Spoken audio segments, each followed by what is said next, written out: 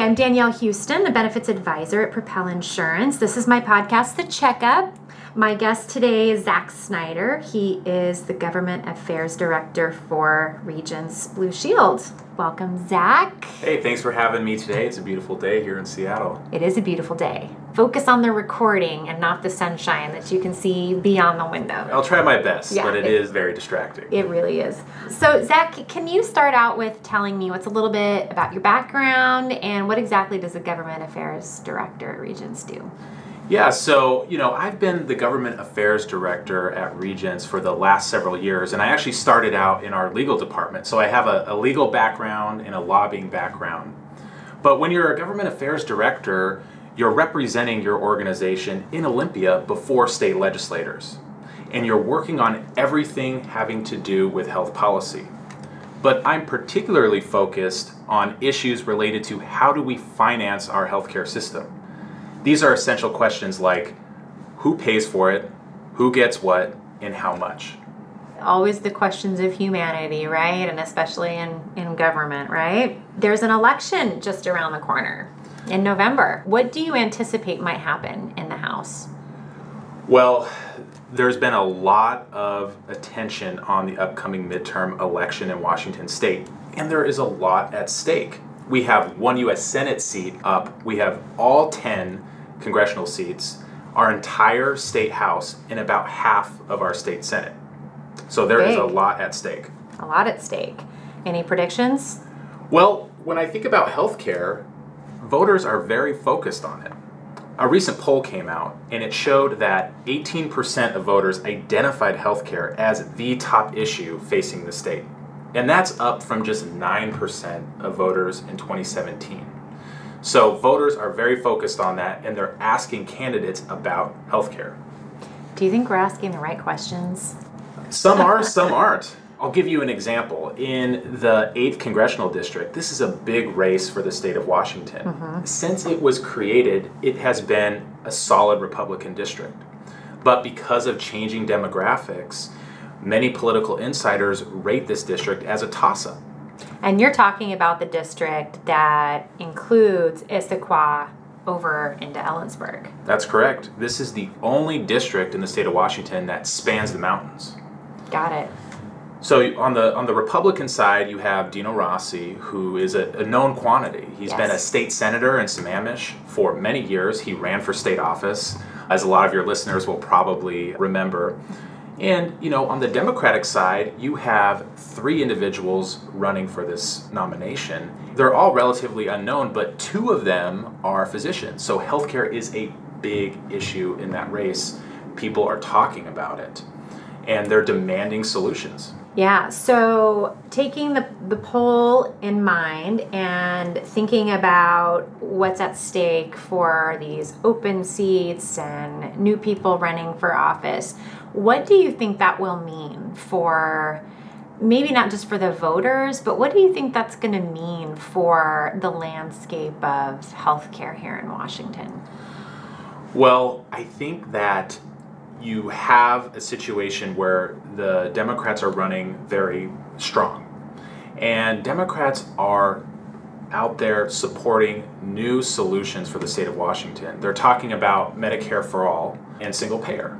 So that is what they are demanding that these congressional candidates talk about. That is what they're demanding that these candidates for state legislatures talk about. And there's a lot of reasons why it would be very difficult to get a single payer system passed, right? Mm-hmm. But even if it doesn't get passed and people are talking about it, there will be other solutions to address the cost and affordability questions. And when you look at the state legislature, they're going to say, well, we can't do single payer, but we're going to do some other program. And by the way, we're going to impose new taxes on employers, on individuals, in order to pay for those programs. New taxes, new payroll taxes. It seems to be the theme around here, really. And we could pick on the city of Seattle a little bit, which maybe we won't, but across the board, that seems to be the mantra is, let's throw some money at it. Let's see if we can fix it with more money. My question would be, is there anything yet that's actually going to tackle the cost of healthcare? Because everything that even you've just said is single payer system, Medicaid for all. Those are just different ways to pay for our healthcare, right? Where's the solution to actually change the cost, which is really one of the biggest root factors we have? That is very difficult for the legislature or for Congress to address. When we look at some of the things that are driving costs, it has to do with prescription drugs, for example. Mm-hmm. And getting your arms around that problem is a huge task. And the state can't do it. It has to come at the federal level. So when we look at all of these different proposals, it's really just putting a Band-Aid on the problem. We have to get at those root causes. And, when we look at the state legislature, typically they go the opposite direction. If we want to encourage individuals to get generics, for example, that work for them, the state legislature might say, well, you can't do that, right? They are susceptible to lobbying from pharma and other groups that are aligned with pharma on those issues. So it becomes very challenging. Very challenging, yeah. So keeping that in mind, and you referenced it briefly about a single payer system, you have mentioned before that there's an initiative that could potentially be on the ballot next year. Is that still true? Are you still hearing talks of that? Yeah, well, this is a great example. A new group called Whole Washington, they actually have an initiative certified by the Secretary of State right now. It's Initiative 1600 that would create a single payer system in the state of Washington. The organizers of this group have until about July 6th to get the needed signatures. Of this year. Exactly. Right? Okay. To get the needed signatures to get it on the November ballot. How close are they, do you think? I don't know. We don't know yet. But here's what I can say. When you look at initiative campaigns in the state of Washington, in 2016, the average campaign cost $1 million. This group, according to the Public Disclosure Commission, has raised about $66,000 so far. Really short of what they would need. So if that's any indication, it shows that they are pretty short of reaching that goal. So how would it work based on what you've seen so far? I'll give credit to the creators of this proposal because it is an in-depth proposal. Other states that have tackled this, they've went very broad. So they've lined out exactly how they want this to work. Are they maybe learning from some other mishaps maybe in other states? I think so. Okay. I think they looked at what happened in other states where they did a very simple proposal and people were able to tear it apart and say, how will you pay for this? Well, the supporters of this program have paid for the whole thing, and it is expensive. Essentially, the way that it works is it would replace all employer-based healthcare. So it wouldn't touch Medicaid, Medicare, Veterans Administration, the Indian Health Service.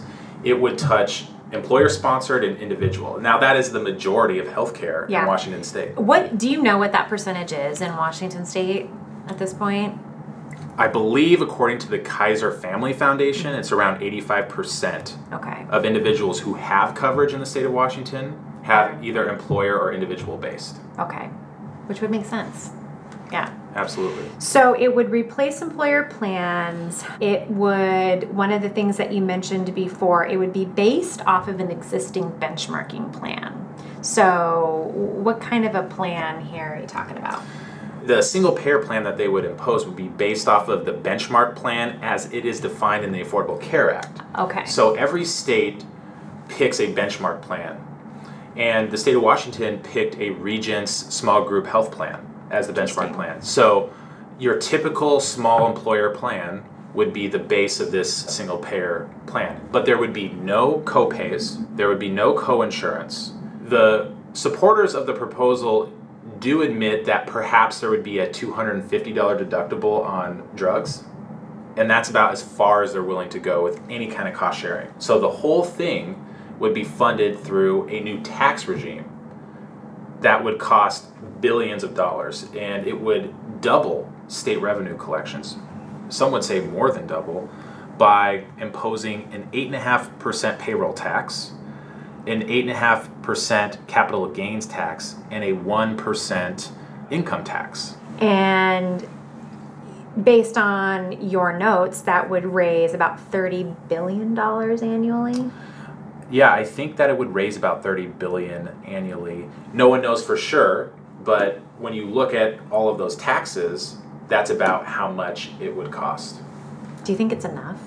Well, again, according to the Kaiser Family Foundation, the state of Washington spends about $54 billion on healthcare. And according to the supporters of this proposal, they cite an economist at the University of Washington, a health economist. He claims that the state pays $80 billion a year. You know, the state of Washington says there's about $40 billion in premiums. So it's anywhere between $40 and $80 billion a year. Kind of a big delta in there, right? Absolutely. Yeah. And I think that would be achieved through, different kinds of medical management tools and all those things that people really don't like. No, they don't. I mean, my experience, and I know I've shared some of this with you, it's really challenging to get at the heart of helping people to understand how to shop for their benefits when they don't understand some of these basics. So even throwing people into a system where maybe you have a single payer system, there still would have to be accountability at some level of a consumer to be able to engage with that system effectively, right? I mean, in my mind, anytime you've got a government entity who's going to come in and start providing and managing those dollars, they're going to start managing everything. It's not just about providing the health insurance. There's going to be some other levers that have to come in to play. I think you're right. And I think the supporters of this legislation don't realize that with a single payer system comes very tight control. Just look at any system across the world. Yes. That is how they achieve that. Now, that might be fine. For someone who doesn't utilize a lot of healthcare like myself, I would be okay with that. But there are people who utilize quite a bit of healthcare, and they're going to have a problem with neural networks, with prior authorization, and all these other things that you hear in the community. You hear from employers, you hear from individuals. Yes. They don't like those things. Because I think the biggest misconception amongst consumers is that somehow if we have a single payer system that everything's going to be included, everything will be paid for, and it will somehow be cheaper. And I mean, I think we can all agree there's absolutely nothing cheap about healthcare in that sense. And I don't think there's any scenario anywhere in the world where people have everything for a very low cost. It's all about making sure that everybody has a little bit, not that everybody has all that they want. Absolutely. But, maybe I'm wrong. Do you think this will be successful? I don't think it will be successful. I hesitate to bet against anything in politics, but on this one, I would bet against it for the following reasons. Number one, people in the state of Washington are very skeptical of income taxes. The last one we had on the ballot back in 2010 failed statewide by over 60%. Huge. That's huge. This proposal would impose an income tax. It'd be 1%. But I think, kind of one of the earlier comments, we have a state that is feeling rather, I think, beat down with taxes and the talk of new taxes. It seems like, the last thing anyone wants is a new one, especially without some really strong commitments about where it's going to go and how it's all going to play out, right? There doesn't seem like there's a money back guarantee on any of these things, right? Absolutely not. It would create a huge new agency at the state of Washington to administer this program. The proposal would create a $200 million reinsurance program that would lower premium in the individual market by 10%. So the controversial part of that was, well, who pays for it? And the legislature said, well, we're going to tax third-party administrators who manage healthcare for employers in order to pay for the program. And third-party administrators are typically these third-party out there. They're going to manage self-funded plans or processing claims and customer service calls. And this would be for people that maybe don't have some of that background with third-party administrators. So the money would come mostly from them? The money would come from a split between those who purchase straight health insurance from an insurance company and third-party administrators. The reason why they couldn't directly tax employers is because of federal ERISA law. Oh, okay. The state is preempted by federal law from taxing employers directly, so they found a loophole to get at employers, and they know that these third-party administrators would simply pass the cost of the tax on to the employers that they're servicing. So it was a clever way to tax employers for a noble cause, to lower health care for individuals in the state of Washington. But we need to find a broader way to pay for these programs. And the reason why we saw that in 2018 is because of all this discussion around Medicare for All and single payer. It's, well, we can't do that, but we can do something. Got it. Which kind of leads into what would this mean for employers? This comes to the forefront, right? Because obviously payroll taxes would impact an employer on the collection part of it, on that communication with employees and, you know, any of that other impact. But it's the what comes next. So in 2019, that will be past the election. When you look at recent polls, as I said, it looks like Democrats are going to be making some strong gains. And if 2018 is any barometer, 2019 will see many more proposals. So I think that we will see proposals to tax employers, to tax insurance in order to pay for programs that they believe are politically feasible, that are less disruptive than single payer. And can we be clear too that, you know, typically when these taxes are passed on to insurance companies even, they end up being passed back through to employers as well, right? I mean, the state 2% tax is a great example. The federal health insurer tax is a great example. That just added in more taxes and more fees for employers who are providing benefits. You're exactly right. So if it isn't a direct tax on employers, it would be a tax on insurance that would be then passed on to employers that buy direct insurance that don't self-insure. Right.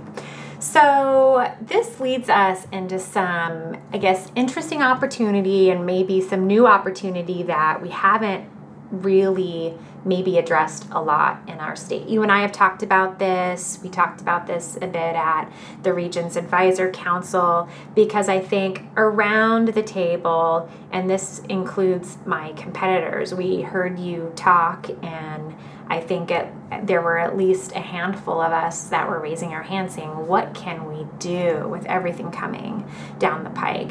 I think everyone who advocates for and represents employers are really concerned with how do we advocate for our clients in this area, because we don't feel like we have a lot of control. So what do you think?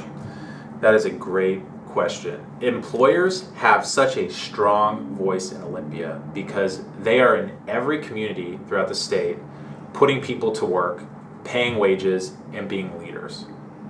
We need to harness business leaders. We're talking about HR professionals, CFOs, CEOs, or other influential individuals inside businesses to contact Olympia and let them know your concerns about the rising cost of healthcare. This is about access to care for the hardest working individuals in our state. When you look at a successful lobbying campaign, it's not just professional lobbyists. It is also grassroots people who don't have any stake, who aren't professionals. A great example would be the Medical Association. They have professional lobbyists, but they also have grassroots doctors who live in every district, and they have a relationship with their legislator, and when they speak to them, they are very persuasive. So when it comes to our issues, the cost of healthcare, yeah, we have professional lobbyists, we have people like myself, but we need individuals at businesses to contact their legislators as well. And I'm going around the state and I'm talking with business leaders, and it's been very successful so far. Yeah, and I think we'd like to be able to help create that environment too, because obviously we represent employers around Washington State who all have very similar concerns about, how much more can this possibly cost. And I think this is a great call to action to be able to say, let's create some opportunity for employers to come together. Let's give them a space to have a voice, and maybe even with each other to bring that to Olympia, to fill a void. Exactly. It's easy to get involved. It's really just being engaged. There's no money commitment or anything like that. It's get engaged, get involved. Let me or people like me connect you with legislators so that you can tell them, I'm very concerned about healthcare costs. I'm concerned with this bill, whatever it may be, whether it's that bill that taxed, third-party administrators that employers use, or something else that we don't know yet that will come up in 2019. And who knows what 2019 can hold, right? I think politics has surprised us all in the last couple years, and I mean, if other folks are like me, maybe we're all just saying, let's just wait and see how it goes, but let's not be surprised by anything. Let's just roll with it.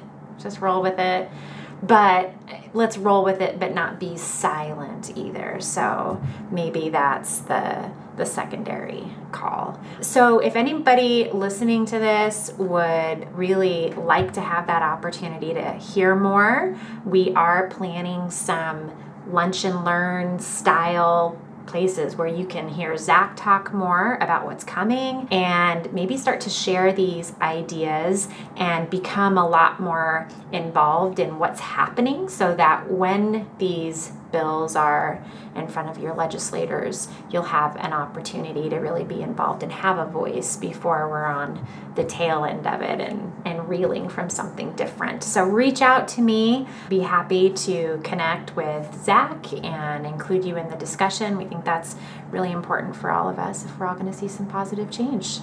Absolutely. That sounds like a great plan. Okay. Anything else to add, Zach? No, that's all I have for today. It's still such a beautiful day, so maybe we'll have some time to get out there. Yes, hopefully. Well, have a great day, everybody out there. I hope that you've maybe been inspired to do something different today, and maybe you've learned something as well as you've joined us. And thanks for checking into the checkup.